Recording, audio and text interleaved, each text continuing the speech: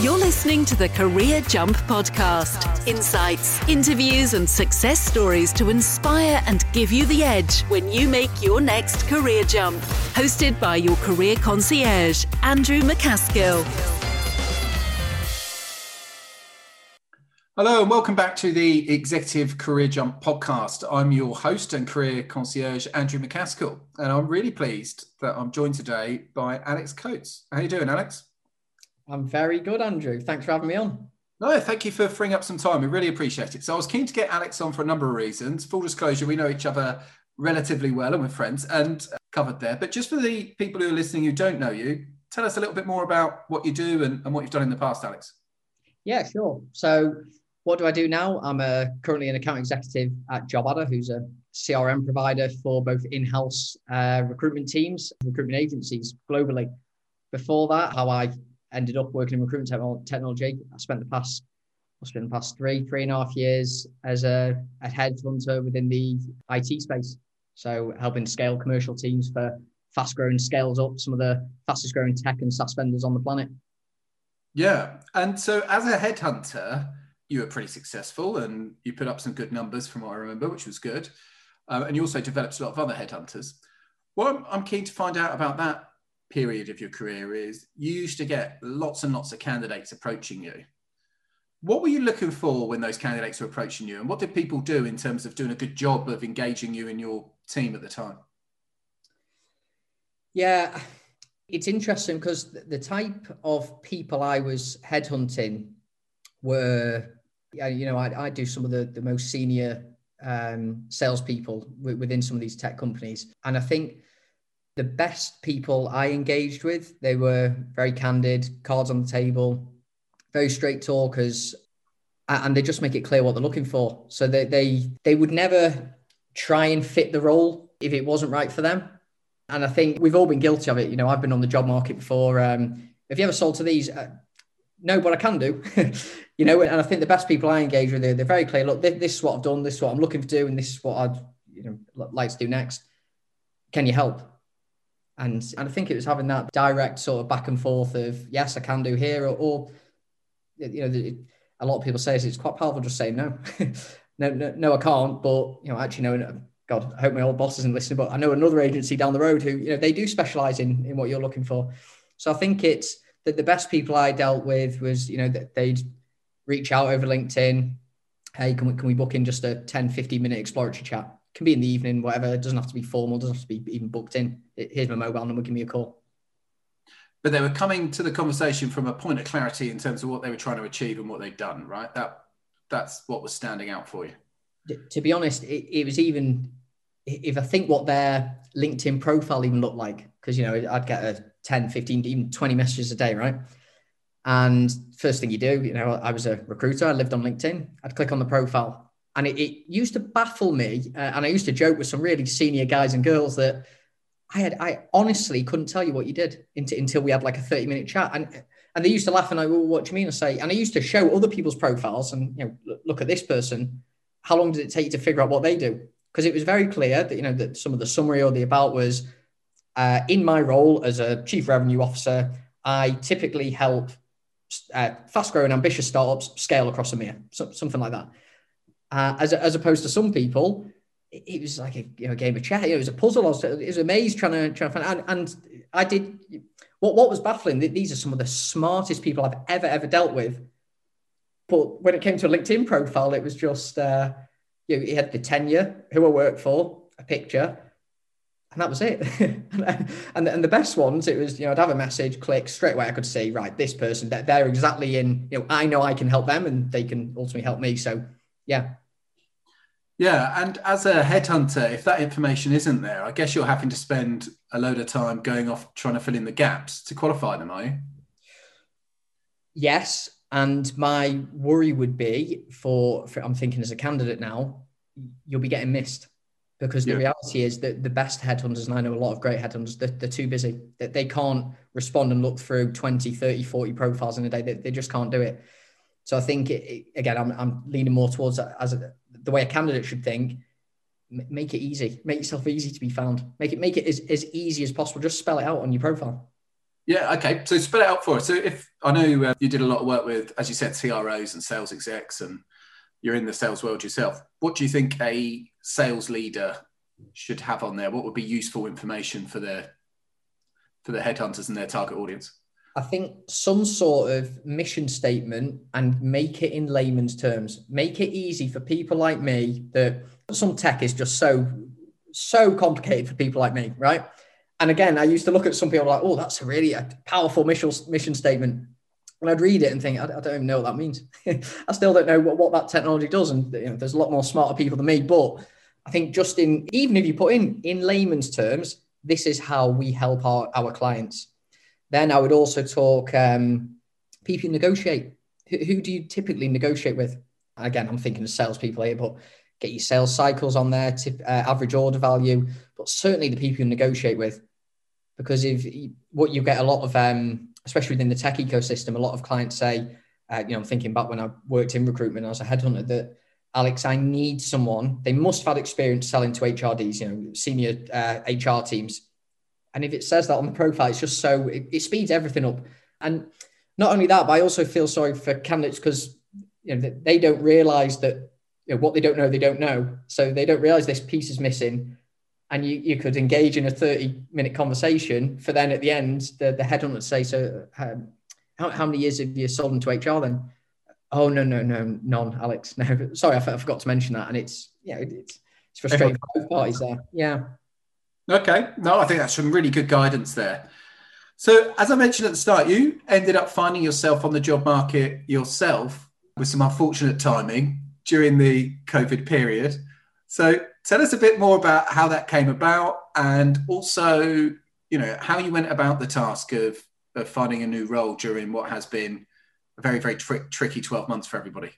Yeah, so I won't bore everyone with my life story, but I'd had a few really successful years in recruitment, and I was at the stage I wanted a new challenge. So I'd come to the conclusion, I'm going to take some time off, only 3-4 months or whatever, and then I'm going to get into tech sales.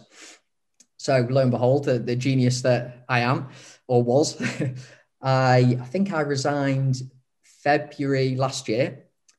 So yeah, I resigned on a Friday. Then the following Saturday, I was on a plane to Bangkok with my girlfriend to go and travel Southeast Asia. Fast forward, gosh, I still laugh now. Fast forward 2.5 weeks, global pandemic hit. Worst decision I've ever made. An extortionate flight, 2 flights back to the UK. I think it was 42 hours worth of travel by bus, boat, you name it. We've done everything just to get back to the UK. Head in hands moment. Oh my God, what have I done? And then quickly the realization of you're on the job market for the first time in years. You are unemployed, which that might sound crazy, but to almost look in the mirror and say that to yourself is you're unemployed. And there's a global pandemic. So I don't think many people are going to be hiring. So that was the situation I found myself in. And, the emotions that come with that, you just want to hide away. There is a big aspect of shame. You lose it. I lost a lot of confidence.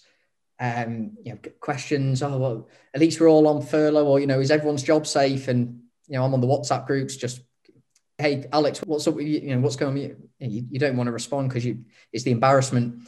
And I think that the lesson I learned very quickly, you got to snap out of that. And I completely understand it's easier said than done. And now I can look back saying, I snapped out of it after a day. And it wasn't like that at all. It took me a good probably 3 to 4 weeks. But you got to have a plan in place. You got to swallow your pride. And instead of rejecting your network through shame, in my opinion, that's where you go first. Go and talk to your network. And I actually turned into a bit of a comedy sketch when I was doing my prospecting. It was, I told them a story, hit this target, done this, worked with some of the best chief revenue officers on the planet, then decided to go abroad and try and take a few months out. And I came back after 2, I found a way of not having the shame in, it's a real situation. It was just, I got a bit of bad luck.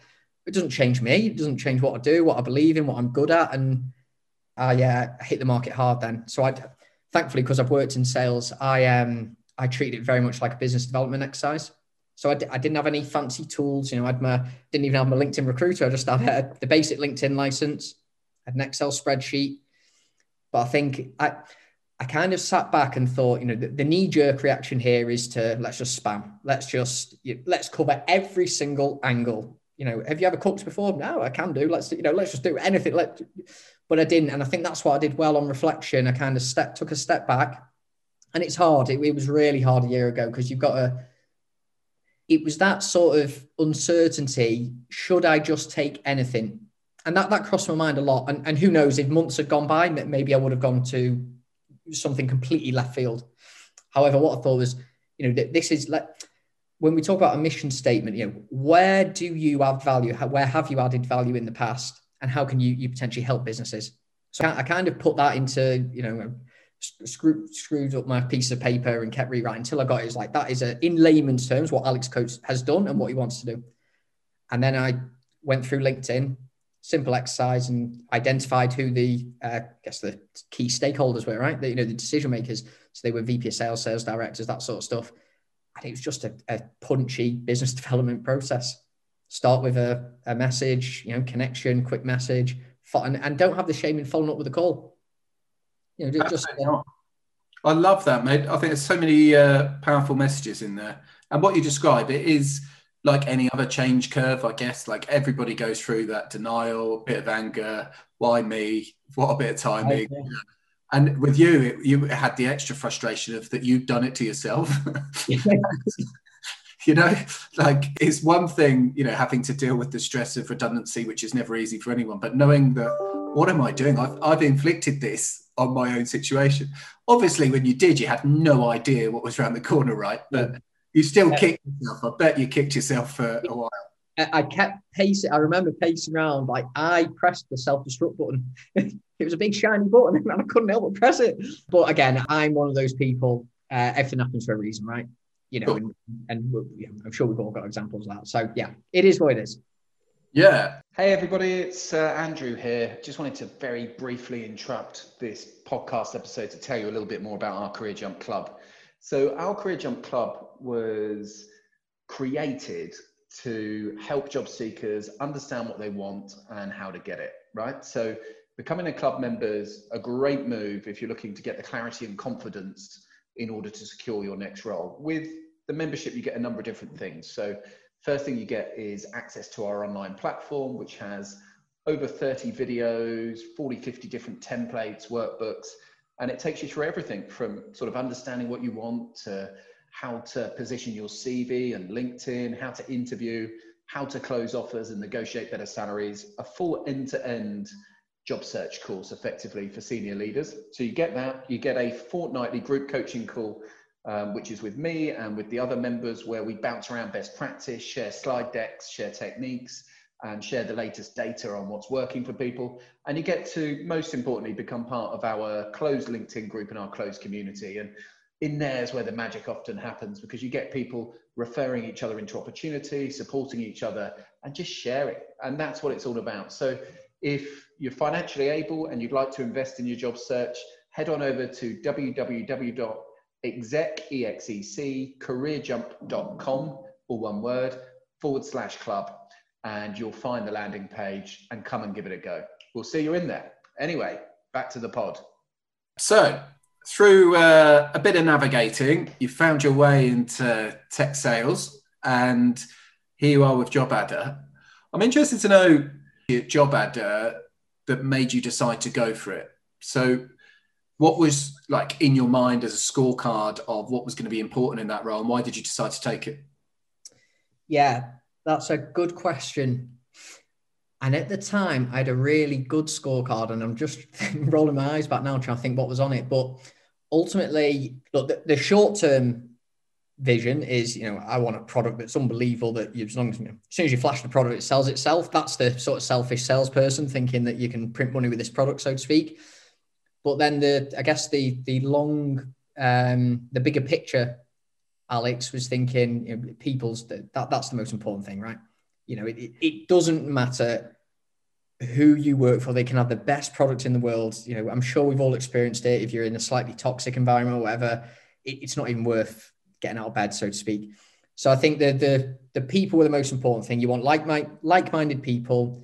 I was certainly didn't want any micromanagement. And long story short, I engaged with who is my sales director now.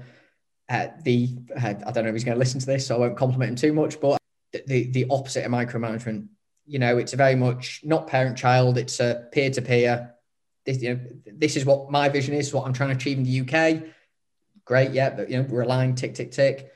And I'll give you the sort of the freedom within my framework, but you go out, explore, you're going to fall over a few times. I'll help pick you up. And I think that was what I connected to. And then it helped that the product's great as well, which helped. But yeah, I think, and this is the advice I'd give to anyone. It's who you work for and who you work with over anything. I will always believe that. And I think you're bang on. Yeah. Person and the product, very good advice there. I know when you were just changing gears a little bit into a different direction, I know when you were managing your own teams, you were quite picky about who you hired. You were very picky, actually, compared to most recruitment leaders who kind of most just take the bum on the seat kind of approach, right? And if it doesn't work out, then so be it. But you were a lot more picky around who you wanted in your team and why. When you go back to them, what were you looking for in the people that you were hiring? I think that the reason, just on your first point there, I think the reason I was so picky, it's because the time, emotion, money that is involved with a bad hire. And I know recruiters talk about that all the time. And I feel like you have to go experience that yourself before you're like, I think they're on something here. These recruiter lot. Do you know what I mean? So that's why I was, because I've been burnt a few times where you really backed someone to the hill and you'd stay till 7, 8 in the evening. No, come on, we'll work on your pitch or whatever it is, for them to resign 3 months later. And you're like, oh my God, and we go again. So I think that's why I was picky. But I think what I used to look for was some of the best people I hired actually were grads with no experience. And I think what I always looked for is it's the why and where do they want to go? And that's sort of like, why do they want to go there? And I can be very emotional. I connect with other emotional people, which isn't always great in a sales environment. But I think if you really understand it, I'll tell you what I used to hate is when people would come in very scripted. If they came through a rec to rec, was a prime example. And to be honest, Alex, I've always wanted to recruit account executives within the tech sales ecosystem, which is why I want to work. It's no one got out of bed, everything, that sort of scenario. Was I used to love people, and I'd say just cards on the table, like very candid now, because you seem a great person. I'd always try and make them feel really comfortable because I just want them to speak like on a level. They don't need to be nervous. Like, it's just be on level. And I just looked for that raw sort of, this is my reason. This is why, a lot of people get into recruitment for the money, right? And it doesn't come easy. And that's something you say to them.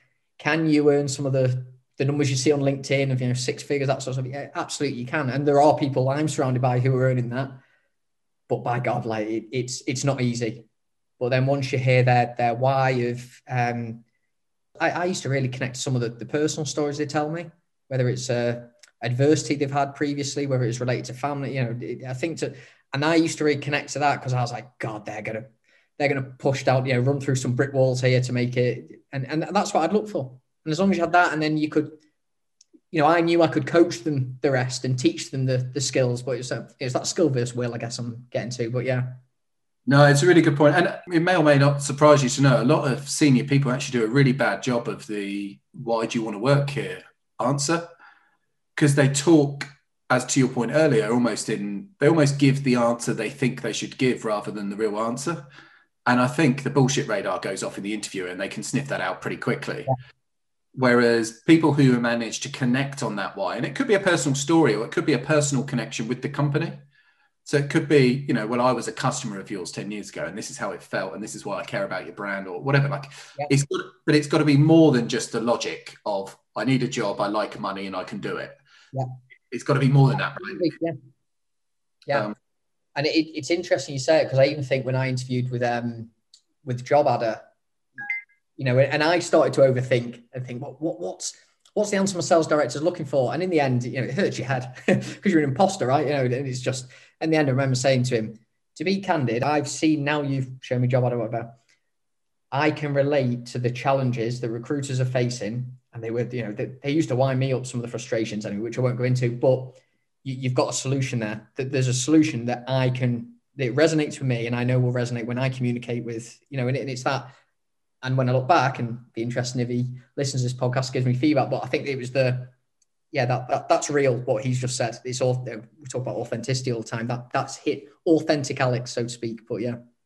Yeah, no, I love that. Really, really good. And for sales guys and girls, what do you think's the right kind of tone in interviews? So some go in, I guess, keeping the cards very close to the chest and playing the game a little bit to try and get enticed into the role. Others go in far more keen and I guess almost pushy at times. Where do you think the balance needs to be in terms of how sales leaders engage in their interviews? Yeah, this is a really good question. So you're right, that the word balance, that's what you need to get to. It's not an easy balance to find because, again, emotions come in. And I've seen over the years the super passive guys and girls do extremely well. They play it like so well, the poker face through right till the end, and they ended up getting another X% on their basic salary. And they play it so well. That doesn't always work though, because I think, and this, whenever I coach senior leaders, I'd say that you never want to be too keen. That's clear. You do not want to be too keen, but just be conscious of, as you navigate through the process, that you've got to give something at some point. Because I've also seen hiring teams where they even say to me, "Hey, Alex, between you and I, great candidate, got no doubt of his or her ability, and ultimately at the end of the day, as great or as, they might be able to close that big deal with HSBC that we're all looking to do is a bit, but we want someone who wants to work here, right? And that was the feedback I used to get. We need and want someone who actually wants to be part of the team, and we didn't get that impression. And then obviously as the headhunter, because what's really going on. They love the company and they love the job, and you're like, just tell them, just say, look, I've jumped for a few hoops now, cards on the table. I want to work here. Yeah. And there's no harm in doing that. But I think people overthink so much, and that's not that. Yeah, they overcomplicate. Hard to get. Yeah. And I think even, in our follow-up note template people send after interviews, we start it off with, following that conversation, I'm even more interested than I was beforehand because of these reasons. And just starting a follow-up note with that statement just gives the hiring team comfort that you're up for it. And particularly at the moment, and I talk as much as anyone about not being a keynote, as you know, that's one of my favorite topics in life. But particularly at the moment where there's a lot of people on the market, companies are wary that people are just trying to join them to get a job and an income rather than because they're really bought in. And so I think even more than normal, you have to be making it abundantly clear in that why again that you are bought in. Yeah. Yeah, and the authenticity piece. You're playing a game, like you've just said. Now's not the time to be playing any sort of just playing it too clever for your own good, so to speak. I think that being super authentic, people will, like you said, the bullshit radar is on more than ever now. So yeah, no, it's interesting. Yeah, and you just want to be starting a job from a place of trust, don't you? That's the whole process. So some very, very good guidance there. Very, very good guidance indeed. I really like that. What else in terms of any other tips for people in transition or anything that you saw people getting wrong regularly? I think we've touched on a lot of it. I think make it clear. You need to be able to articulate what you do, what you're good at, and where you add value. I think that's clear. And try not to make it too scripted. So I would always say, again, it all ties into this authenticity piece and being authentic, and just try and give examples with it. Just real life examples of how you've helped a customer. Think what's going to be relatable to the person you're speaking to. I.e., you'd work with some companies who sell into banks. It sounds obvious, but when you're giving your answer, let's talk about not the deal you sold into Argos. Let's talk about that big one you did to HSBC. It's just simple thing. Keep it very relatable. I honestly think it's getting that balance of not being too keen, but then don't be too smart for your own good. Show a bit of emotion that, hey, look, cards on the table, Andrew. I really like you. And I'd like to think that, we've had 3 meetings now. We've got on well. What do we need to do to make this happen? Yeah. And I even think it when I used to hire, when I was managing a team, I think it's just so powerful for someone, you would just relate to that and be like, do you know what? You're absolutely right. And this is what we need to do to get it done. I totally agree. Brilliant. Final question. What's it like selling back into your old industry? It's really interesting because I've been on the front line, so to speak. I can really resonate to a lot of the challenges, which is really good, really, really useful. And I find it interesting. You know, it's great speaking and connecting with people like this. And when they tell you a story, you know, I can almost tell them a worse story. You know, I'll say, God, you think that's bad? You should see what I used to. And we have a laugh and a joke, but you know, you've got that connection that you've kind of been there. So I guess from a credibility stance, it's pretty powerful. Then on the flip side, it's the first time I've ever sold into or you know, if you like, or dealt with the actual owners of the business or the senior leadership team. I used to sit on that team. So I try and think, what would have I wanted to have to help my business? So it's really, really interesting. I think the recruitment industry on the whole, I feel very fortunate to be in it. It must be one of the most resilient industries ever, if not the. Which is why, you know, when we think back about the pandemic and if we think about hospitality and the sort of the bashing that they took, it was fascinating speaking to business owners within the recruitment industry of honestly the grit that's shown in this industry. You know, I used to speak to them and it was a sensitive time. You know, you got a salesperson trying to sell you something during a pandemic. You know, you got to be careful how you. And you almost felt proud. You know, they were so gritty and we're not going it. You know, we're going to pivot. We know what we need to do and we don't want to make redundant. You know, there's almost that pride. And it's been so interesting hearing it from an owner's stance, not just from a consultant. But yeah, no, it's good stuff. Yeah, I could totally agree. And I think whilst there's always going to be some bad apples in any industry and the ones in recruitment are always scrutinized heavily, for me, I feel like the industry has come out really positively from the last 12 months. The initiatives that I've seen in terms of what a lot of the recruitment companies have been doing to support their client and candidate base, to pay into the ecosystem, to look after each other. Like, I think the industry has stood up incredibly well and done itself proud, same as you. I think it's been great. Yeah, completely agree. Good.